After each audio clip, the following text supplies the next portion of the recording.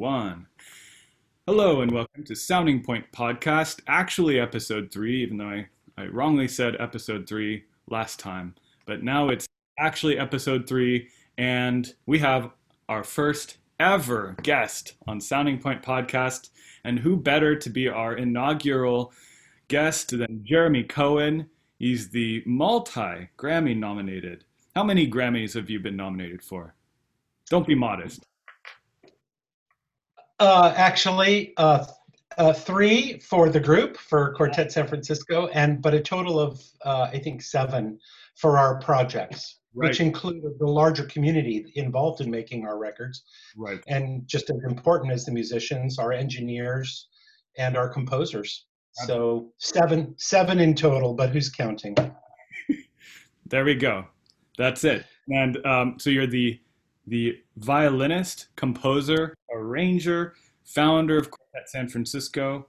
You have a sheet music label, Violin Jazz, as well as you're the founder of an online teaching platform called String Masters. So I don't know how you do it all, but here we are. And it's great to be also in Quartet San Francisco. That's of course how I got to know you, and I think today it'd be nice to dive into some of your influences as a violinist and a performer, and kind of how you approach performing and teaching. And I thought, to kick off the conversation, how are you dealing with right now? How are you dealing with the world? The world is I have to look at the world's done a few things for me recently. One is with the pandemic, I've been forced inside. I'm used to being a California boy and getting out of the house and enjoying the weather and going to places and seeing things. And I think this recent pandemic has recalculated all of that. So it's forced us in. I have tried to make the best of that situation. I have always, as an artist, wanted to have more discipline as an artist and time and effort going into my creative process. So the pandemic has also offered me involuntarily that opportunity. And I need to see it that way. Mm-hmm. I really do. Along with all the things you mentioned, I've also started doing more production work, more video work, more audio recording, and taking all of this material that I've collected for Quartet San Francisco and, having this lockdown time to actually force myself to learn new skills. This time has also offered me a new grandchild.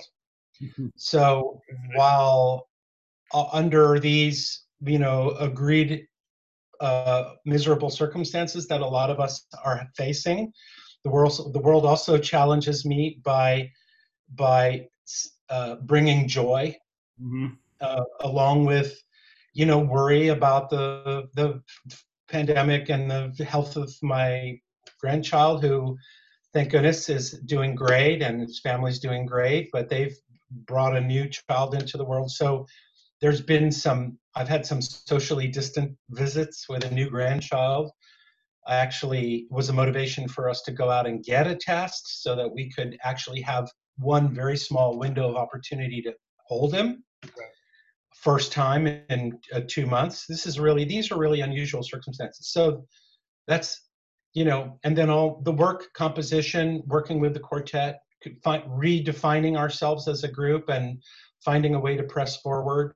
There's a lot of groups that would probably throw in the towel because they can't do concerts, but we're reaching in collectively to find our own resourcefulness and a way to continue to create ourselves. So the pandemic has offered me some negatives and an opportunity to really create some new positives in my life, for which I am very grateful. Absolutely. Interesting. So I feel like this is it's a good example of almost, I guess, one of the other topics I want to cover in general with this podcast, but I think it's particularly interesting asking you about it, is how you interact with the world of music making in a way that you're not limited to one aspect of it, where you're not focusing, okay, I'm all auditions, I'm all performing, I'm all teaching. You have a way of kind of um, using the situation to learn something new, you know? So just the example of using the opportunity of this pandemic to like what technologies have you been developing your skills in over the time of this pandemic? Well, I would say particularly working in video Final Cut, that's a proper video program. And we know that the world of musicians out there rely on the internet for exposure beyond the audiences we can reach. Hmm. So there are so many levels of skill involved with video and filmmaking outside of just plopping a video camera down and filming a show. We all have seen plenty of that and with varying degrees of success.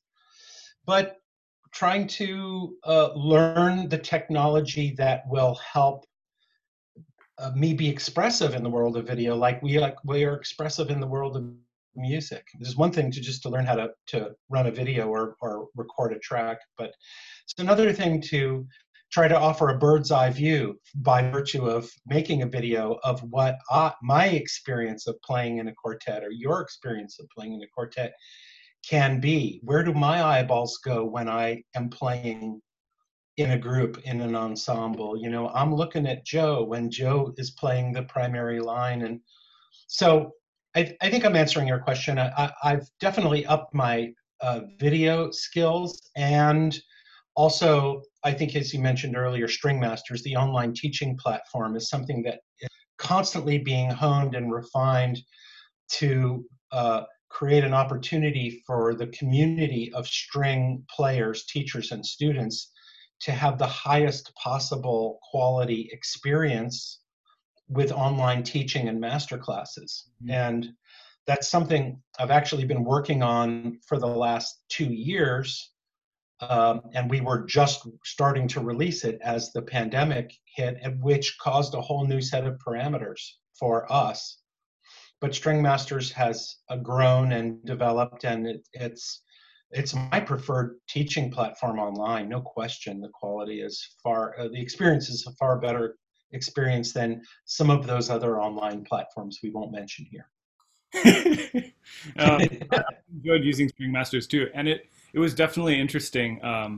Being aware of you're developing it for a long time, and then the moment this pandemic hit was the moment coincidentally String Masters was starting to get to that point of people using it and it getting out into the world. It's like, wow, the timing, with all the unfortunate things of the last year, the timing seemed to be pretty good on that one. So, It was, we were not, we could not anticipate the level of need yeah. for a high quality studio teaching platform. I mean, we always knew that the necessity for it was out there and that people would eventually come to it and choose it.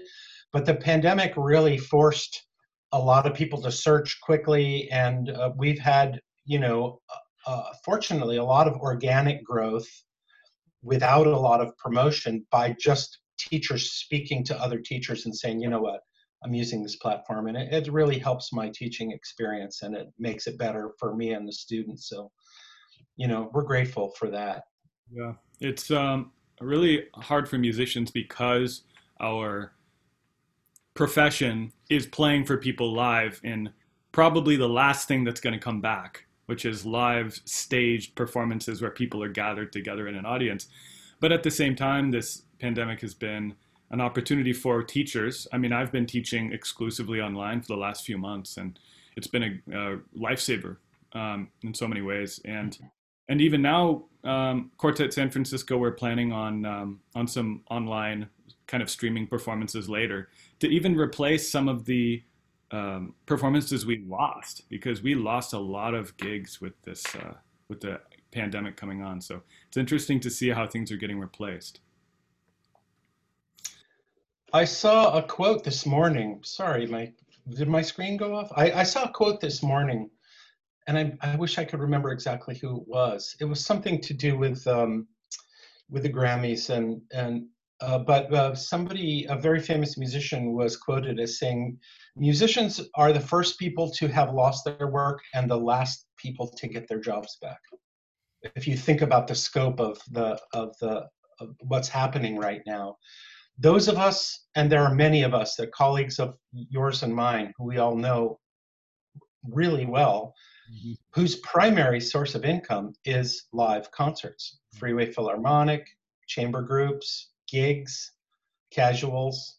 Um, we need to keep our eye out for our colleagues who are suffering the most and impacted the most. You and I, we already have developed some online savvy and some ability to teach and earn money Yeah. using the internet, and a lot of musicians didn't do that. And so I wonder if we can reach out into our community and find ways to help Yeah. give our colleagues opportunities, new opportunities to find ways to survive and teach some lessons and share their knowledge with people. One interesting thing happened to me, and that was somebody that I used to work with worked for a big company in San Francisco who had gone all online for their meetings, and they actually called me to play the first 5 minutes of a company meeting. So it was a few hundred people, for a big internet-based company, and they were having a weekly status report. And the 5 minutes before the hour, I started performing. Then I was introduced, and I played for the next 5 minutes, and they paid me a small fee for doing it, and they also told everyone in the company that I had a Venmo and that they could give tips. And I actually, I made another small, but it's the gesture of what people are doing, reaching out to musicians, and I think the sensitivity to what's going on for us right now it's out there. I mean, there's a lot of hope out there in the world. Yes, absolutely. You want to be, on one hand, the pandemic has offered a lot of opportunity for being entrepreneurial and getting out there, but yeah, you don't want to forget about the people who are hurting, and yeah, if basically the more ways we can find to help and be involved and get musicians and the arts in general back on their feet sooner than later is really important. I It wanted, is it is the thing by which society is measured.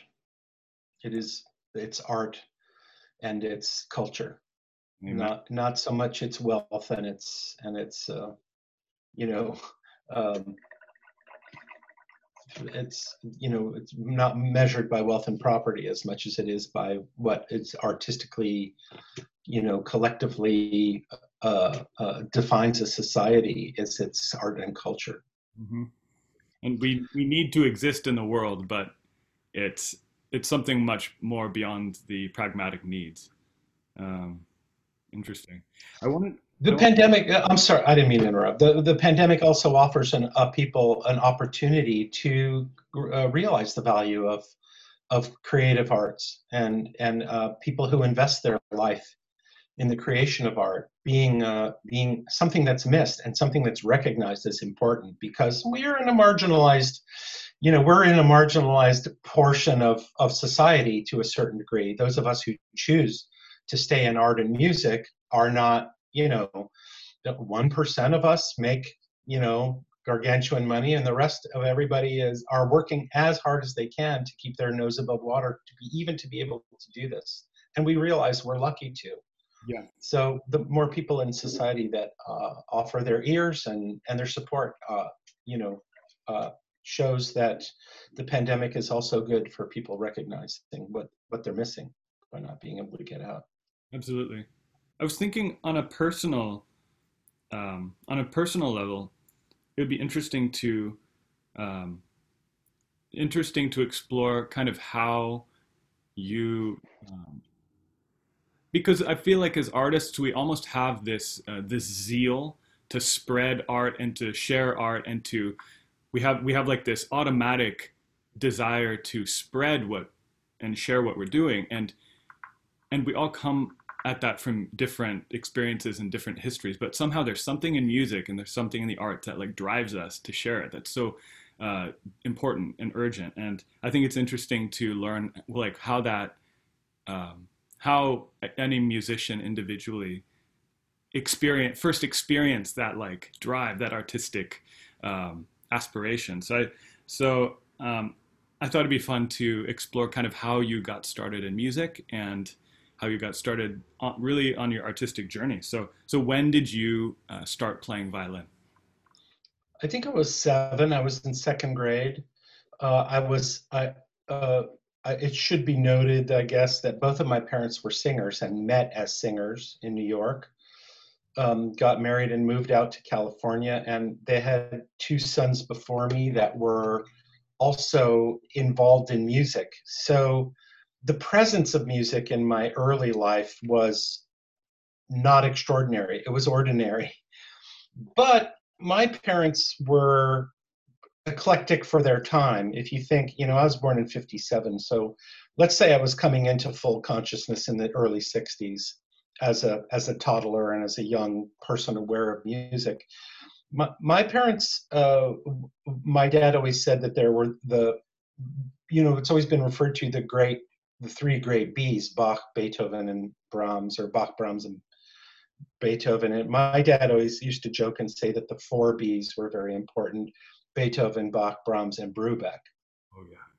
And so I had parents that appreciated jazz. I wouldn't say they were jazz aficionados, but our family doctor, it turned out, was also the Brubeck's family doctor when the Brubeck family lived in Oakland. So we weren't pals, but we were connected in a way that we were aware of him and aware of his music, knew that Brubeck was at Mills College and that he was, studying with Milhaud, the wonderful, famous classical composer. And so the presence of contemporary music was also a part of my very young upbringing. I, of course, learned melodies and show tunes, and my mom would sit me down at the piano and sight sing, make me learn songs sitting at the keyboard next to her and have me sing melodies. So I was taught to read music as early as I was taught to read language. And I think there also lies some of the synapses that were created early on, where I didn't learn music as another language. I learned music as a language as I was learning the English language. That fast forward a little bit, I was influenced by my friends and the music that they liked, and I had 2 older brothers that were listening to pop music. As I said, it was the 60s. I had brothers with different tastes. The next older brother, Joel, was really into Joni Mitchell, Simon and Garfunkel, and the older one was listening to some of the rock and roll, that was more pop music oriented and not folk oriented. So I had kind of a wide view, and then I was particularly attracted to some of the bands as I got into second and third grade, fourth grade. I was attracted to some of the bands that had violins in them. Dan Hicks and the Hot Licks, Papa John Creech, Hot Tuna, not Hot Tuna, but Jefferson Starship and Hot Tuna, Papa John Creech, Sugarcane Harris, um, some of the country bands that were playing, who did Charlie Daniels, did Devil Came Down to Georgia, that came along later in the 70s or 80s. But I mean, those bands were still playing, and whenever I would hear that music, I wanted to emulate it. And we had a hi-fi player, and I'd go and I'd get the record and I'd put it on the hi-fi, and I'd try to struggle along and play. But very importantly, I was studying classical music, but I was listening to the affectations that were happening in the non-classical music and the gestures that were happening, which all boiled down to language, the language of other styles. And developed an ear early on to begin to emulate that stuff. So that by the time I was in high school, I could bend notes and do slides and make wiggles and, do things that my classical training were telling me were not necessarily appropriate. But I knew in my heart, that if a violin player was going to play a Beatles song, you were going to inflect you were going to inflect the voice a little more like Paul McCartney than you are like Dietrich Fischer-Dieskau, or Pavarotti, or you know what I mean. So I started early on to see multiple paths as a musician and not just a singular path. Then I got thrown in the back of the violin section for sitting with my legs crossed, quit the orchestra, joined the jazz band, and then got really hands-on training in high school, playing trombone and string bass, and never really excelling very much on those instruments. But sitting in a jazz ensemble, playing jazz with jazz musicians, helped inform my violin playing. I'll leave it there. I mean, the rest of the story tells itself. So you, just in your family was listening to a lot of music growing up. All the time. And was it your idea to start violin? Was it your parents? Oh, I think secretly my parents wanted to have a string quartet of kids. They only ended up with 3 kids. But we have violin, and cello, and the next one for sure was going to be a viola player, but didn't actually come along. But they offered it. I think they offered it gently and suggested that it would be a really neat instrument if I wanted. They would gladly have us take lessons and that sort of thing. And then once we chose an instrument, my parents set some very simple rules, like you must practice 20 minutes a day, and on your 14th birthday we'll get a cake, some candles, a present, and you will choose if you want to continue. We'll continue to send you to lessons. If you want to quit, you're off the hook. But that was 7 years. I mean, by the time 7 years was up, all my friends were musicians, and the decision to quit music would have been, I could have been a veterinarian or a constitutional lawyer, or there were other things that interested me. But all my pals, by the time I was 14, I had a community of musicians that were my friends and still are my friends for that matter. So you started, and I mean, there was, on one hand, your parents wanted you actively to become a musician. I just think about it all the time as a teacher. It's interesting seeing different family situations and different approaches families have to music. And I think that one seems to work well, where you have parents who are committed to starting someone on lessons, but then, if they want eventually to move on, that's okay. But you had like an extended apprentice period where you were doing it one way or the other, so there wasn't that question of whether or not you were going to do it. Yeah, and I saw my brothers doing it too. I mean, I had older, brothers who had older friends, and I was the little brother, and the older friends were looking at me, and they'd hear me play, and they go, "Oh, nice, Jeremy." I had there was like input coming in that was telling me that that people were.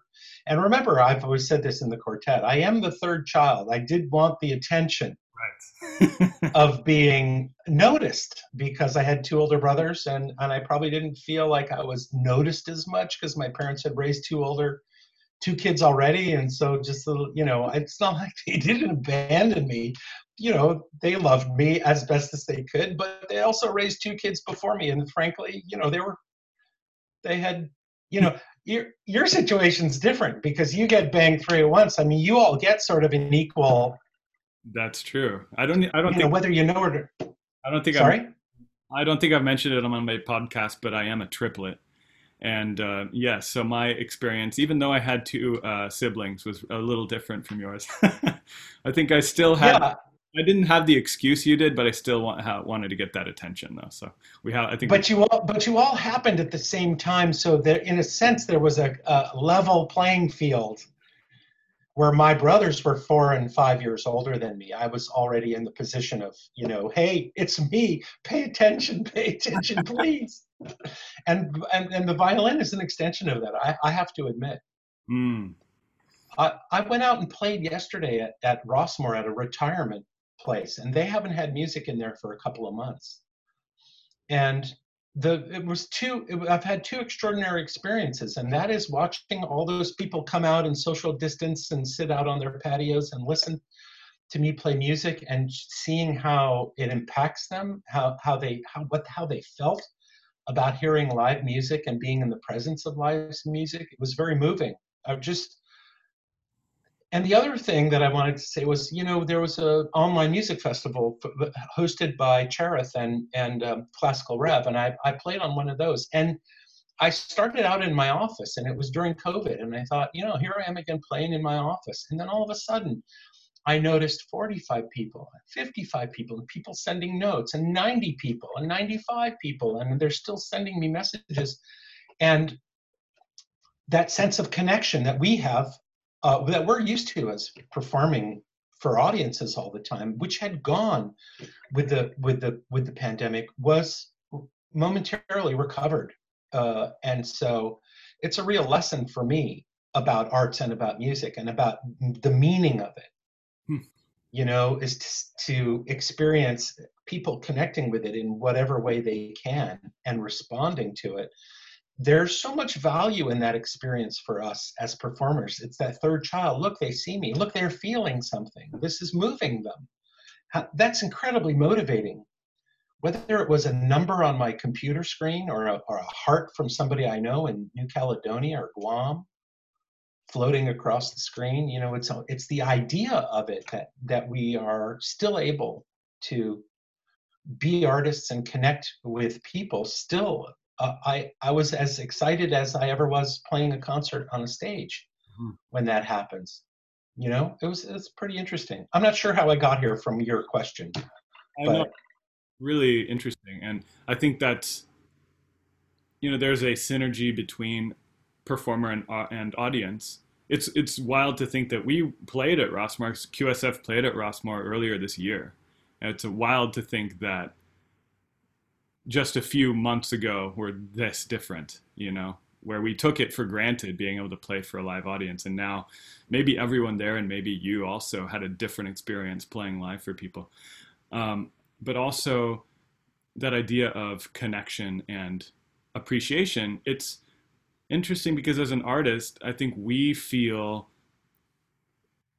passionately about the music we're playing. We believe in it. We enjoy it. And there's some thing about applause. There's something about sharing that with an audience where that affirmation you're getting from the audience is almost a signal to us. Okay, they must feel it too then. This isn't just inside here. It's actually something we're sharing. So as musicians, it's really necessary to have an audience of some kind. It's just being cooped up in your room without any kind of feedback. It's like, oh my gosh, I don't know what I'm doing anymore. And I feel like it's equally necessary for audiences to have that connection with performers. I don't even know if all those people on the other side of the computer screen were actually there, or if somebody made that up. But the idea for me while I was playing that this was moving people through my computer screen and off to not only all of our community here, but like 5 or 7 foreign countries. It was very, very motivating.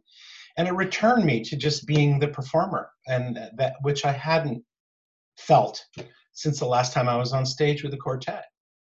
That moment, you don't recognize. I mean, one doesn't recognize the value of that moment until you're forced into a situation where you realize that moment is not possible to happen for you. But with the advent of technology, we can believe that it is. And I think of so much of who we are is what we believe, and what we believe is happening. The story we're telling ourselves was that I was telling myself my audience was there, like it always was.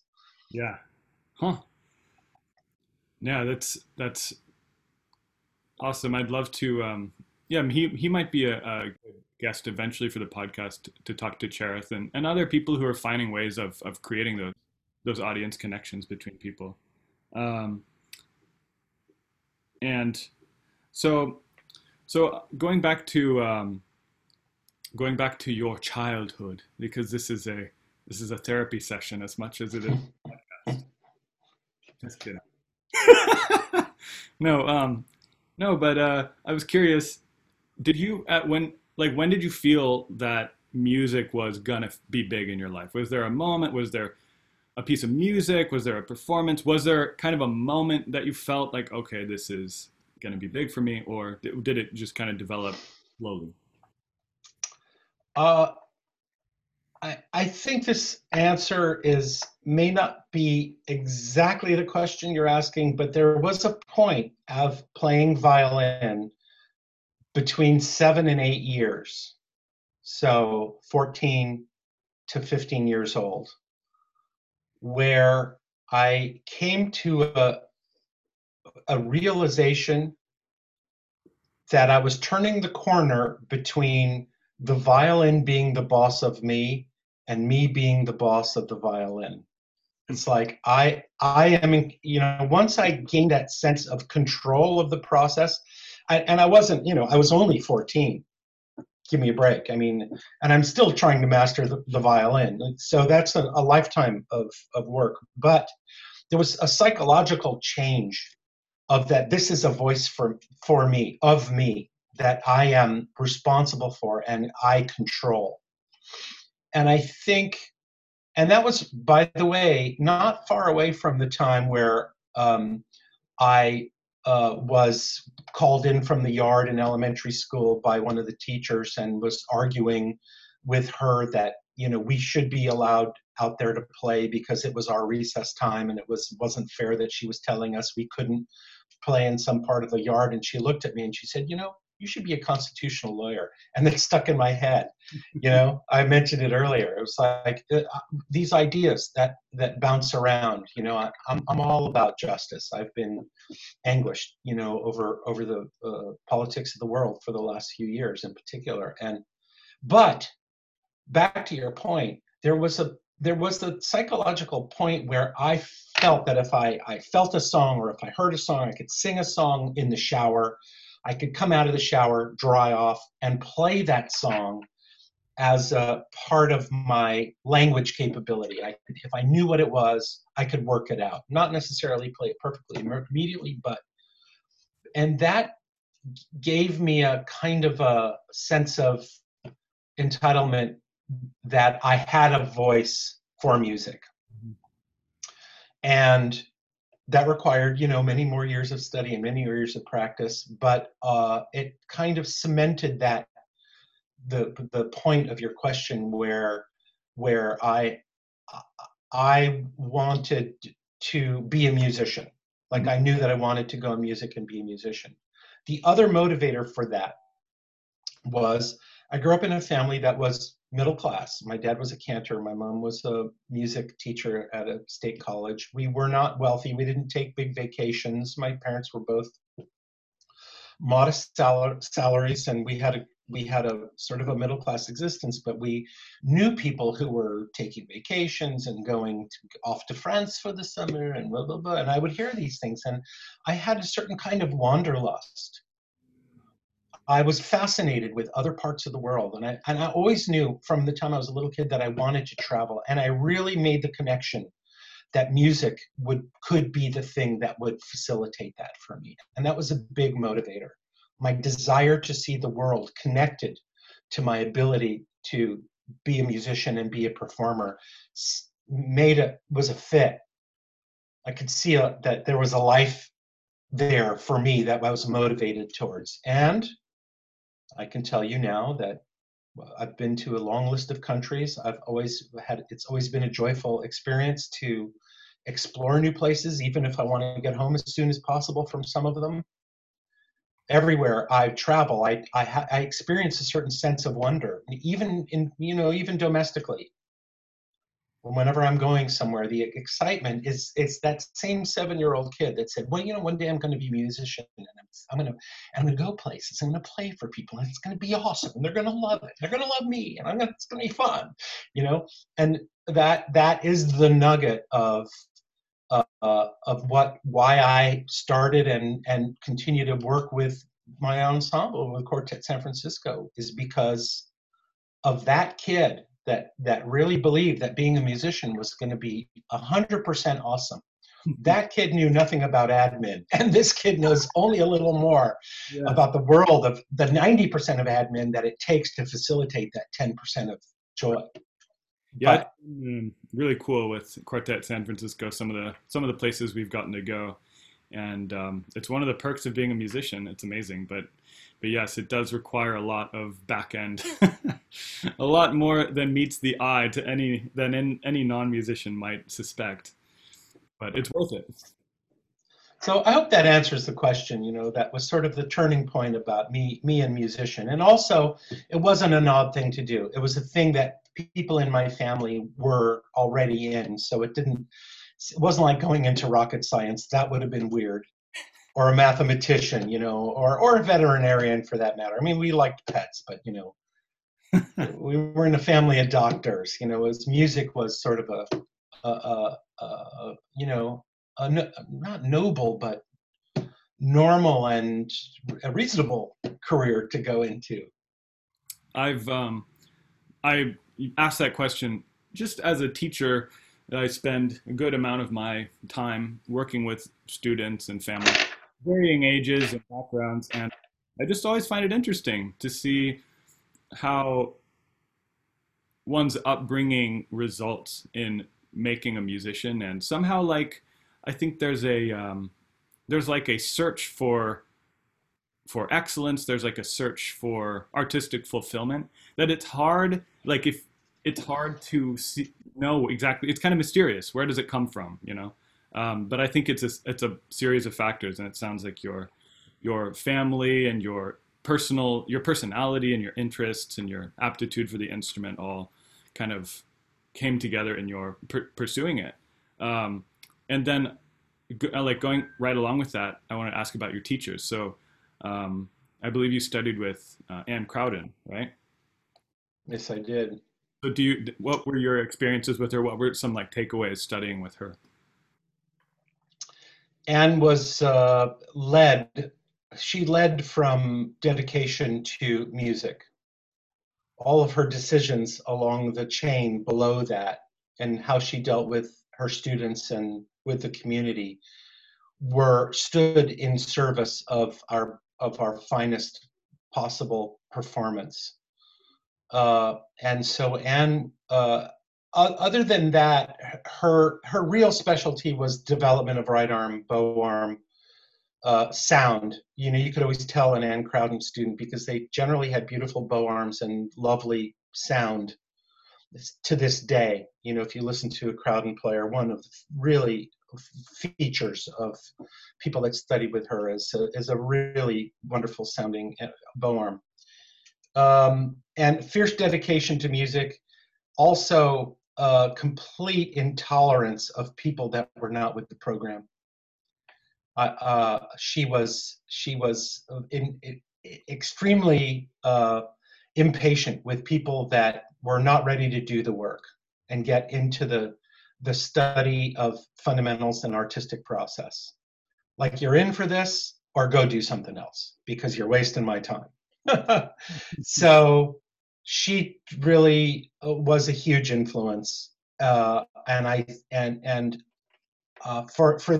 ethics, for musical ethics. She had played with Simon Goldberg in the chamber music of I think Netherlands, and came from really high quality musical pursuit of artistry at the center of what they did. Not so much the technical school or the East Coast Juilliard school of technical accuracy, as much as beauty of sound and dedication to music for its emotional gift, and how to facilitate technique towards that. So Anne was a great one for my if for my musical ethics. Like, my group knows I can be a real pain in the ass at any given time, but I think that my group trusts that in most cases, no matter what difficulty I have with communications, my dedication is to our best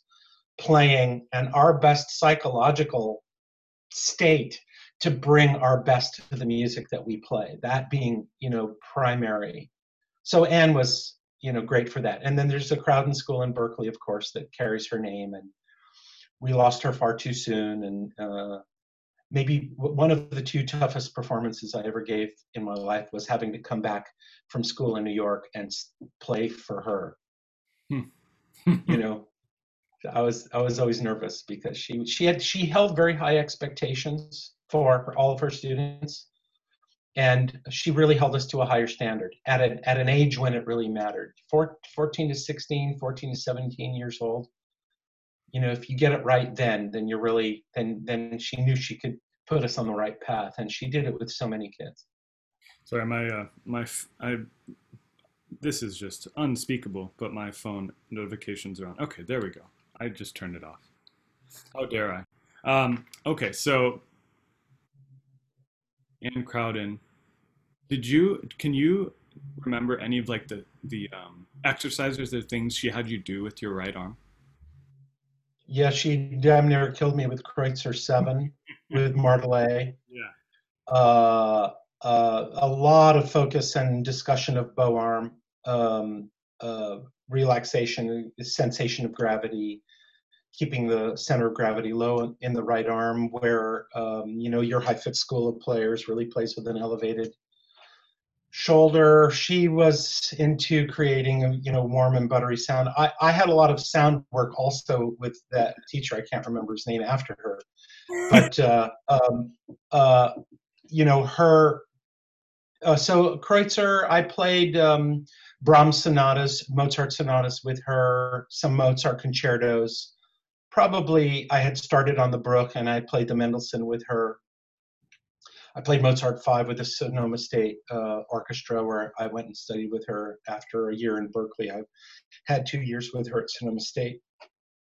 Um, that was the middle of the Kreutzer period. I had studied with Zavin Malikian and some other teachers, Dan Kobialka, here in the Bay Area, but those years, Kreutzer etudes are a couple of years along with the Bach sonatas. I studied the G minor Bach suite primarily with Anne Crowden and with a little summer jaunts with other teachers, but primarily with her.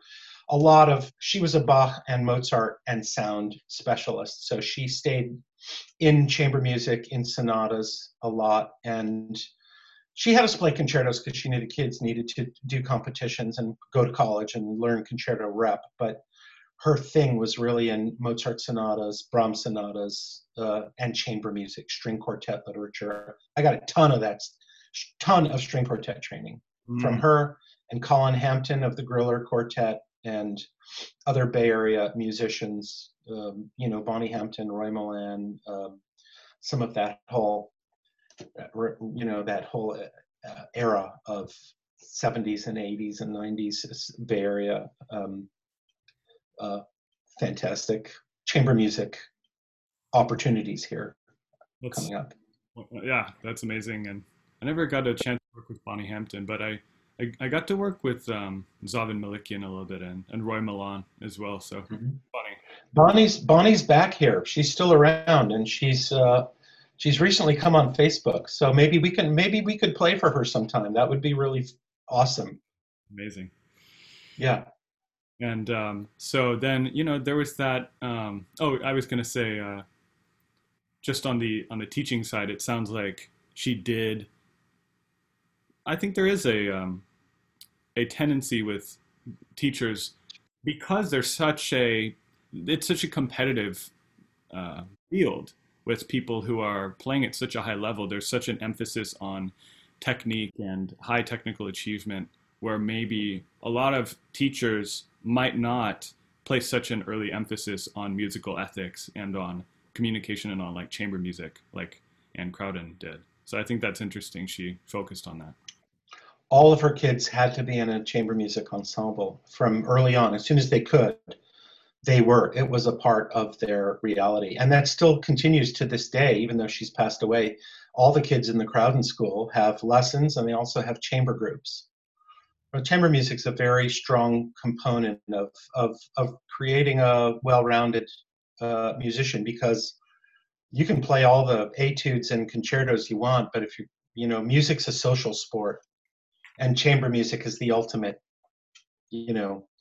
expression of the social style of the communicative style of performing. Yeah, in orchestra, everybody follows a conductor, and that's one person, all follow one. That's a sort of an industrial age model of music where, 1,000 people get together and make a Model T, or 85 people get together and follow a conductor, and you play the great works. That's great. It's not to be underestimated. But the chamber music and a string quartet takes four people connecting with each other in a constant stream of communication, if it's going to be what it's supposed to be. And Right. she saw the value of that. I found for myself that, like, obviously when I was growing up, I played with my brother. He was a mandolinist. We did some kind of bluegrass stuff, so we would improvise a little bit together, and that was very collaborative. And I would jam a little bit with musicians in San Luis Obispo area, but really it wasn't until years later when I came to San Francisco Conservatory, where they had, Mark Sokol and Jody Levitz and Jean-Michel Fontenot and Axel Strauss and all these, and Ian Swenson, all these great chamber music coaches, where they took, it was similar. It was like chamber music. You were doing chamber music, if, I mean, that was not even a question. And you weren't preparing a movement. You were preparing an entire piece, at least per semester.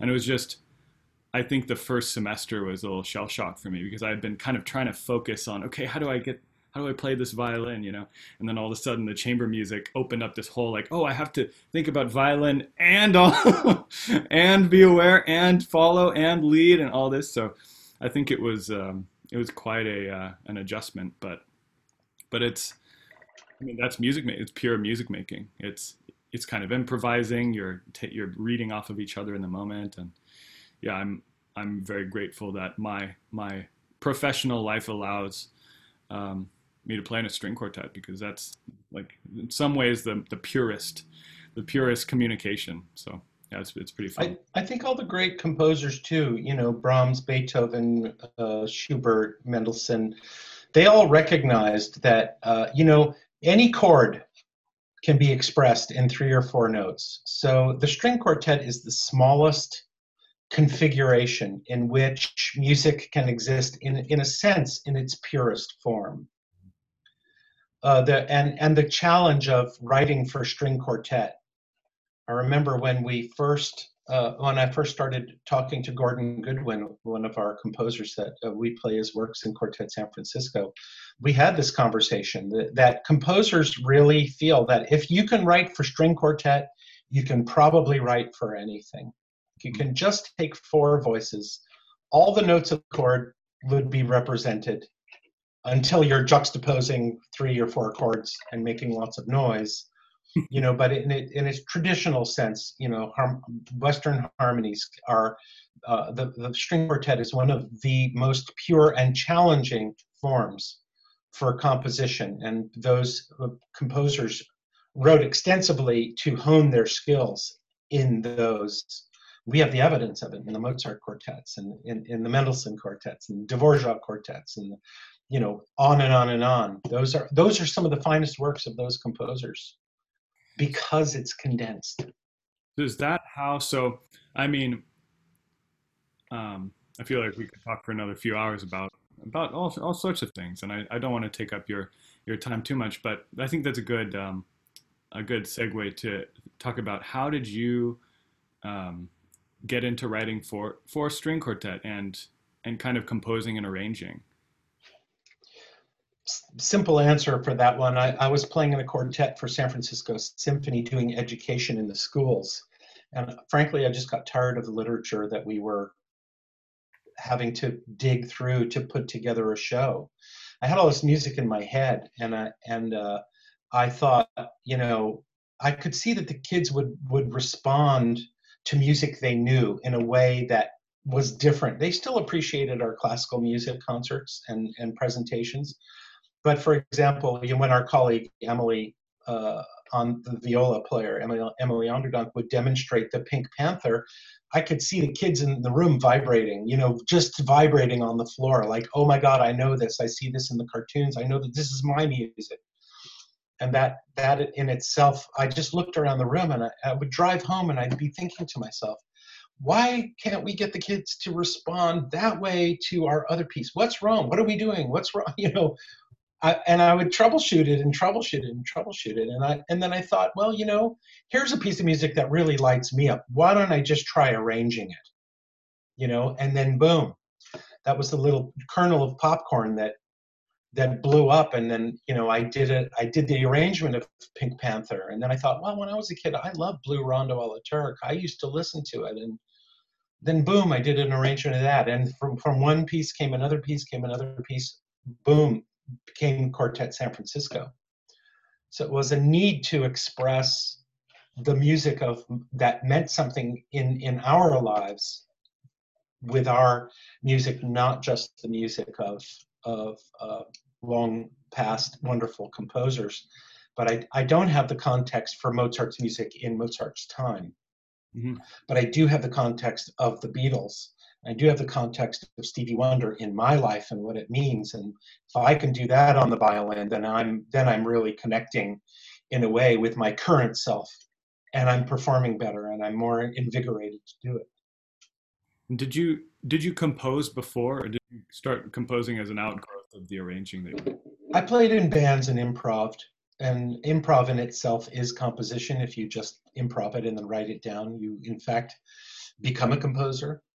But then you also have to learn the skills. I had tinkered around and written a couple of little tunes, but I remember even being in college, I had sketched out a few things, but it wasn't until I was functioning in a quartet and just realizing that there was a dearth, there was a black hole in that. Where is the music of our lives with this ensemble? And I did the bootstrap thing. I pulled up my bootstraps and I said, okay, I'm going to start.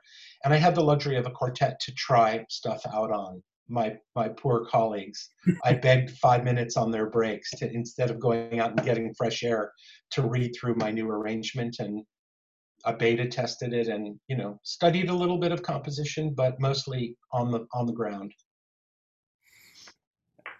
And I was gonna just we couldn't leave off without mentioning that no name teacher that's kind of hard to name. But since this podcast, I'll have to have you back on and talk more about the origin story of Quartet San Francisco and your compositions and books and everything. But as this one's more about teaching, why don't you tell us about how sort of you got to know Itzhak Perlman?